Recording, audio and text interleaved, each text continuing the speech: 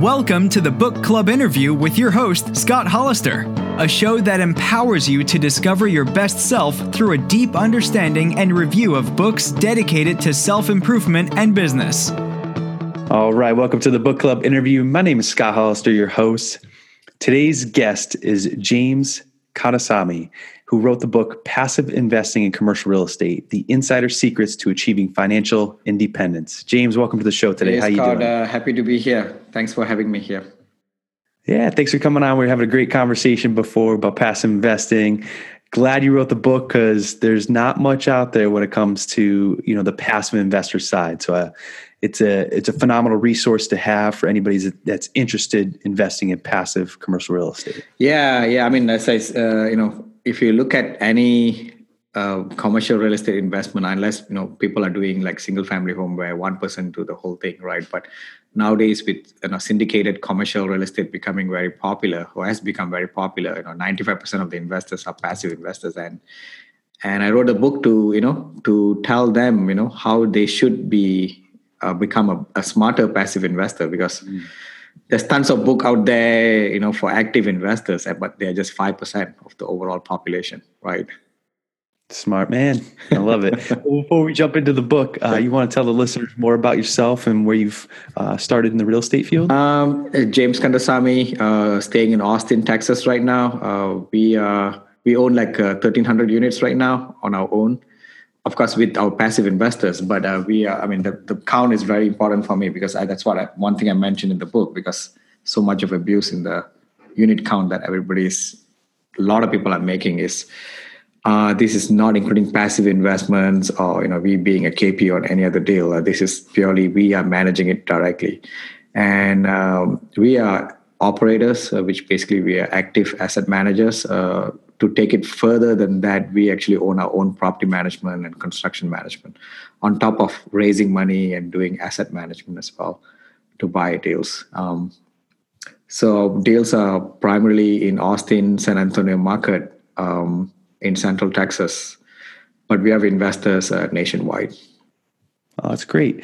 Now, in terms of, the first sentence in the book that kind of really caught my eyes, and it was like, don't read this book. So I think that was from Robert Allen, who wrote the correct the intro there. So when did that real estate bug first bite you? The first bug was because when I did my first deal, maybe I was moving to my second deal. After my first deal, I got it was a 45 units, and there's like 4 investors in it, including me, is 5. And I know we really worked hard to find the best deals out there. We underwrote it conservatively. We did a really good job. Bought it at really below market. And one of my investors who were really impressed with the work I did, and he had probably like 500,000 to 600,000, and he invested a small amount, maybe I believe 100,000 into my deal. And he said, I asked him, what did you do with the rest of the money? Oh, he invested in all the other deals.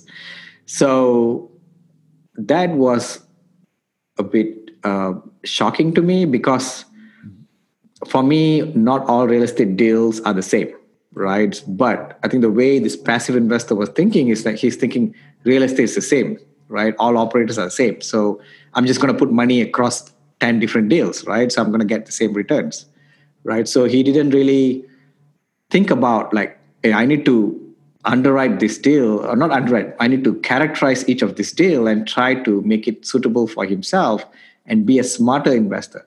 So, because when I asked him what are the criteria you use to choose all the other investment, he said, no, I just put blindly into all the other deals. And I was like, why? So the thought process of passives in a lot of groups is like, everybody's the same. Market is hot. It's a fear of missing out, right? So they just want to get all the money out. They think everybody's going to be giving the same return, performance is going to be the same. But they didn't think about the market. They didn't think about the operator. They didn't think about their own life investment cycle. They didn't think that. They didn't give me a really good answer. That's what I feel. So that's where the aha moment bite me to write a book for passive investors. Hey, it's not the same as all investments are the same, right? Like if you go and buy a stock, right, you're going to do a lot of analysis on who's behind it, who's the management, is it a good value that you're buying, what's the stock performance. But what this investor did, and I also realized almost everybody do that, or a lot of passive investors do that, especially when they are, where they're in a certain group, they just blindly put money into whoever gives them the deal, right? So that's why I thought, okay, I need to write a book so that I can educate my passive investors on how to become a smarter passive investors, because I think for me it's important, right? And that's the reason I wrote the book. That's why it bite me. So yeah, well, that's good. Yeah, no, it's a good bite, because I think anytime you can talk about education, that's phenomenal. So you talk about education as the first step in the book, and obviously the best place to get started is to read your book, and then from there grow. And you're talking about getting out and meeting people. Now, you talked about the 3 W's of passive real estate investing. So with the understanding of what, where, and why, we become empowered to make better investment decisions. So how do we get away from being that blind investor in the sense of the 3 W's after that education? I would say, before you go and entrust your money with someone, go and start networking, right? Go to free networking events, meetups, right? Even Bigger Pockets I mentioned in the book, right? Start there, right? It's a free account. Bigger Pockets has, almost 1 million people there right now, right? So many people who are successful there. You can just ask questions, just ask some even stupid questions. It doesn't matter. There's a lot of people who will help you. Even you go for meetups, right? And talk to people, right? Because a lot of times in commercial real estate, especially on a syndicated commercial real estate, it's a private LLC operation. It's a business by itself where it's private, right? A lot of people don't talk what happens after the deal closes, right? And there's no forum for you to go and find out because it's all private, right? So the only way for you to get information is, go and talk to other people in meetups, in Bigger Pockets, or just try to reach out, to, if you want to invest in a deal, just reach out to the passive investor already invested in that deal in another deal with the same sponsor, right? So just, getting to know people, networking will avoid a lot of traps on making a bad investment decisions. Well, that's amazing. I love that. Get out, network, ask great questions, and just keep learning. So the passive investor is not going to spend too much time or any effort managing the deals, depending on, each deal is a little bit specific. So you talked about some of the benefits of being a passive investor: cash flow, tax deductions, and leverage. So if you're talking to someone who's brand new and maybe they've just invested in stocks, so how do you explain, some of the more complex tasks to the first-time investor? Well, let's say, for example, a person who invests in stocks, right? So I would start with talking about the risk versus reward thing, because stock does make a lot of money, right? So the chances of you making money in, the amount of money that you can make in stock probably is 3 times more than real estate, but the probability of you making money is less, right? So there's a probability versus chances, right? So I did write a blog post where, like, stock versus real estate, right? What's the difference? And there's a chart in that blog post which talks about how volatile is stocks, right? It goes up and down so quickly within few years, right? And versus real estate is a slow and steady, but you do make money, right? So it's a risk versus reward return, and plus the probability of you making that amount of money, right? So I would start from there, right? And after that, I talk about how real estate is an asset class, which is a hard asset class, right? It's not going to disappear, whereas stock can disappear, right? So real estate is not going to go, and so that's the second thing I would mention. And the third thing I would mention definitely of the tax advantage, right? Of course, all this is on top of the returns that you're going to be making on real estate, right? Which is the annual returns and back-end returns too when you sell the deal, right? Where you build up the equity for the right deal. Right. So these are things I would mention, which I think would make sense for a lot of stock investors. Awesome. Now, in terms of like considerations passive investors should make when looking to invest in a deal, and I loved how you gave 3 examples in the book, and you eventually led to the IRR, which was a really good metric to check out a deal. And what do we look like, and how do we pair up with an investor with the same goals? So I'm trying to understand your question. So we're talking about the metrics and how do you pair up with the goals? Okay, so basically you have to look at what each investors want, right? Where they are in their life, right? So that's one thing I talk about in the book, that investors should have different need in their life cycle, right? And that's where they should be investing with that objective in their mind, right? Not like the guy I told you in the beginning, where he just invests into every deal he saw and he thought everything's going to work out fine, right? And surprisingly, I think probably half or maybe 20-30% of this deal didn't really work out.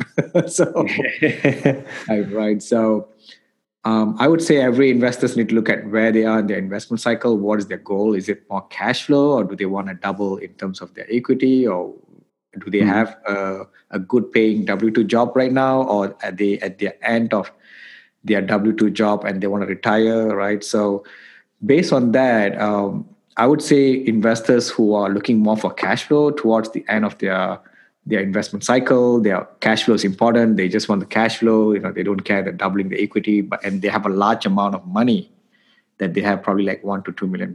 They can look for cash flow type of deal where the IRR really doesn't matter. Their metrics would be more on a cash flow metrics, right? But there's also a trick, right? So after 2015, there's a lot more deals that were being done or current being done using IO loans, right? IO is interest only. So you have to look for cash flow during interest only period, and you have to look for cash flow after interest only period, right? So a lot of sponsor doesn't show the cash flow after the IO period expires. So you have to be careful with that. So what I mean, coming back to the original questions, is people who are in that investment cycle should look for more for cash flow rather than looking at IRR itself, right? Whereas investors who are looking at both cash flow, but they emphasize more on doubling the equity or increasing the equity by a large amount, and they have a solid stable W-2 job, and they have a smaller fund, they can look at more into IRR, right, which focuses a lot on the back end or at the sale of the property, because IRR, a lot of it is driven by the sale, the equity build up at the end, right? So they can focus a lot more on IRR, right? But IRR can be used for both. I would say, as long as the focus is right in terms of the cash flow versus IRR and what you want, you'll be fine.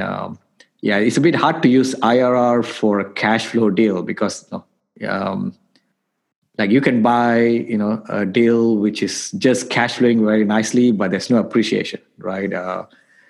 And your IRR will be lower, right, compared to a deal which has a small number of cash flow but has a big NOI or equity build up at the end, right? But the second part of the investors, where they want a lot of equity, they also have to understand they're taking a lot more risk compared to the cash flow guys, because cash flow is today. You're getting the money, like you get the money today.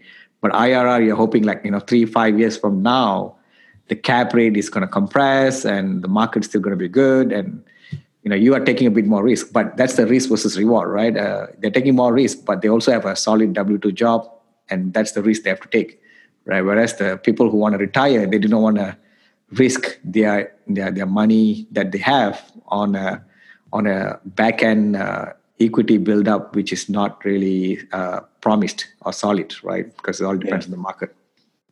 Well, those are great explanations, and I think that leads into my next question is the operator, right? And we agree on this point 100%, and it's believing in that deal sponsor. So the person that puts forward that the business and the plan and executes it. So what do you look for in a person or a company when let's say you're investing in other deals?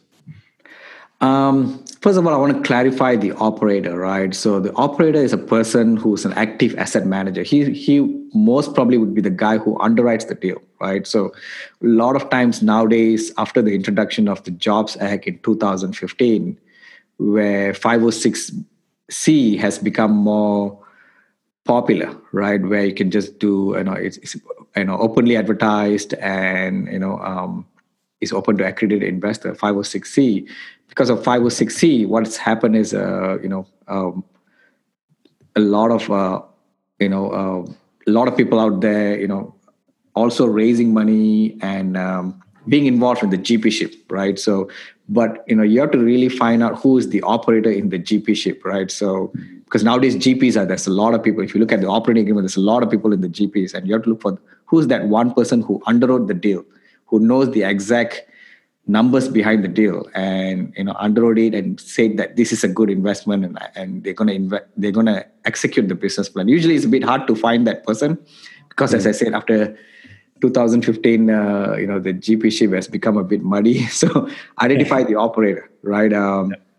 So once you find the operator, the way to, underwrite them, underwrite the operator, right? I would say. Exactly. The best way is, if you have never worked with that operator, is basically to ask the passive investors who have invested with them before this, right? You have to understand that new operators do become really good after a few deals, and you can't sideline them. But new operators also come with a risk because it's the first step they're doing it, right? Mm-hmm. And I think that's the best way to do it. Just ask the current investors who have invested with them. How did they do? Did they really communicate well in their execution? Are they being responsive in their communication? How is the performance of the deal, right? Are they taking in charge of the deal? Or are they being a leader, right? Do they have a business experience? So these are the things I would look for, because running a multi-million-dollar, large multifamily or any commercial real estate, it takes a lot of business skills and leadership skills, and usually you don't find that when the market is good, right? From 2009 to now, market is good. Like, so a lot of people. I'm not saying that I'm different, and I'm also helped by the market, but there's a lot of skills that an operator brings to the table. But just understand that everybody's a champion in a bull market, right? So the best is to ask the passive investors who have invested with them on how did they do in their current deals or their past deals. No, rising tide raises all boats. But that's I like that. That's important. Is finding that one person that's really understands the asset. And I do some fix and flip loans on the side, and my biggest thing is looking at the operator. And I say this very loosely, I could care less about the market, the deal, or whatever, because if I know and I trust that person 100%, they're the expert, right? It's more about trusting them, and that's kind of that step when it comes to being a passive investor, right? You're relinquishing some control and giving it to that person that you believe in. Exactly. Sometimes passive investors go too much into the numbers, into the market, and they listen to all single detail that being told during a webinar. Key things they want to look at: can I trust this guy with my money? And all right, can you do the work? Exactly. Right? So next step is analyzing the deal. So how do we get past that overwhelming feeling of getting the first deal, and how to focus on those fundamentals when you're just starting out? It's hard, right? Especially on your first deal, because even when I did my first deal, I could not analyze the deal. I mean, I'm just surprised how many newbies are getting started, and I think that's part of the lot of limitation that newbies have, right? Because they just don't know, how do I work out this deal, right? So when I did my first deal, when I look at the P&L, I got this deal through off-market marketing, and of course, there's no brokers to tell me what is the upside. They didn't have a nice OM to talk about the location, the town, and all that, right? So I just have a rent roll and financials. So it took me some time to really go through the numbers, and I found out the numbers were wrong as well. They had capital included as part of the expenses. So almost a week, I just gave up on it. And after a week, I was thinking something must be wrong, because the price per door that I'm buying is really, really low compared to the market, because I was buying like 35, and I know everybody was paying like 50 something. So then after some time, I realized there was a lot of capital included as part of the expense. So it's just a matter of sitting on it and analyzing it. And I also had a mentor to help me out to go through that. But during that process of me figuring out capital as expense, they didn't help me out. But it's just a matter of, analyzing the deal slowly and peeling the onion in the financials. I like that. Peeling the onion. That's a good saying. I'm going to remember that one.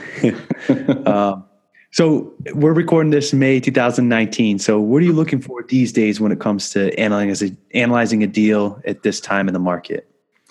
Oh, this time of the deal, I mean, right now, I didn't even underwrite any deal for the past, until yesterday. For past 3 months before yesterday, I didn't underwrite any deal because market is too hot and I know most of the deals out there that not going to really make sense, right? So, so I have good reputation in my current local city brokers. So they will call me if there's a deal, right? That they think that I'm going to buy because they're not going to send me any deals out there too, right? So, but at the same time, I just bought like almost 1,000 units in the past 12 months. I thought of, okay, let me cool down here. We were focusing a lot on operations. As I mentioned, we own our own property management. I was like trying to tighten up a lot of operational issues. We were introducing a lot of systems right now in our deals, in our operations that I think is important for me to slow down. So, but nowadays, when I look at a deal, I usually will look at 3-4 parameters only to really determine whether it's a good deal or not, right? So, so I only look at a few things before I decide on my next move on the deal. Oh, great.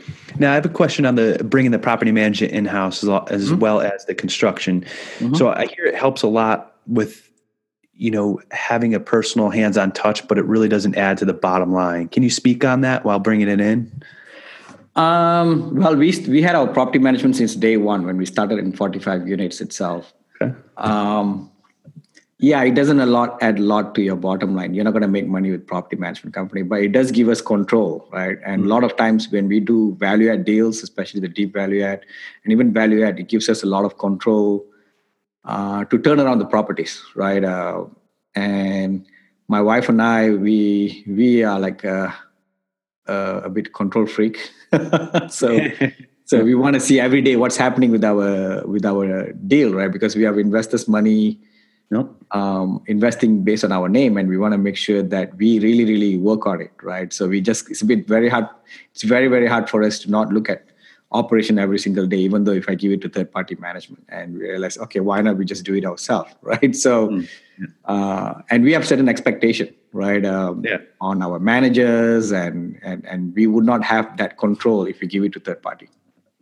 Well, that's good. I love it. Keeping it in-house. All right. Yep. Before we pivot to the end of the show, I'd like to ask these two questions. So what's the best advice you were given when it comes to business and real estate? It's all in the mindset, right? So that's the aha moment at some point in my life when I was doing my W-2 job, and I read a book called Magic of Thinking Big, right? So it's all in the mindset.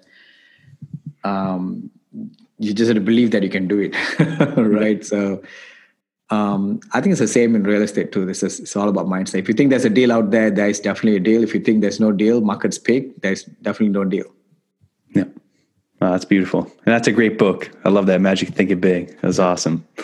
And you yourself, I mean, you're quite the educated person when I was reading your background and your bio and where you've come from. So can we talk a little bit about that before we wrap things up? Well, I'm an electrical engineer with an MBA, and I have a CCIM now, which I just recently obtained after owning 1,300 units. So that may not be, it's not costing me, that CCIM doesn't cost me. It's not the reason why I buy so many deals within a short period of time. No. Education is just, I'm not saying it's nothing. Like engineering, right, teaches you how to solve problems, right? So college education is not about subject matter, but it's about simulating your entire life in an exam situation, right? How do you handle pressure, right? How do you solve problems? That's what for me, my degree taught me, right? Especially my engineering degree. How do we solve problem? How do we analyze problem? How do we peel the onion to solve the problem, right? Methodologically thinking, right? That's what engineering taught me. It really did. And I can take that and use it for real estate, because real estate needs a lot of creative thinking on how to solve problems, right? And you have to solve problem real estate to make a lot of money. Otherwise, you'll be just like a normal real estate investor, and MBA just taught me that, in the financial world, there's a lot more money to be made compared to engineering. That's what MBA taught me. That's good. Yeah, correct. I mean, that's what it is. I mean, I think it's anybody can do what we are doing as long as they have the mindset and persistence. All right, so Good. that's what I think. I mean, I'm not saying education is nothing, but I'm just saying that you really don't need that to come up to what we do. Yeah, wise words. I love it. All right, best place to find out more about you and where to purchase your book. My book can be bought at Amazon. It's Passive Investing in Commercial Real Estate. I don't know whether this is going to show correctly. Yep. Correct.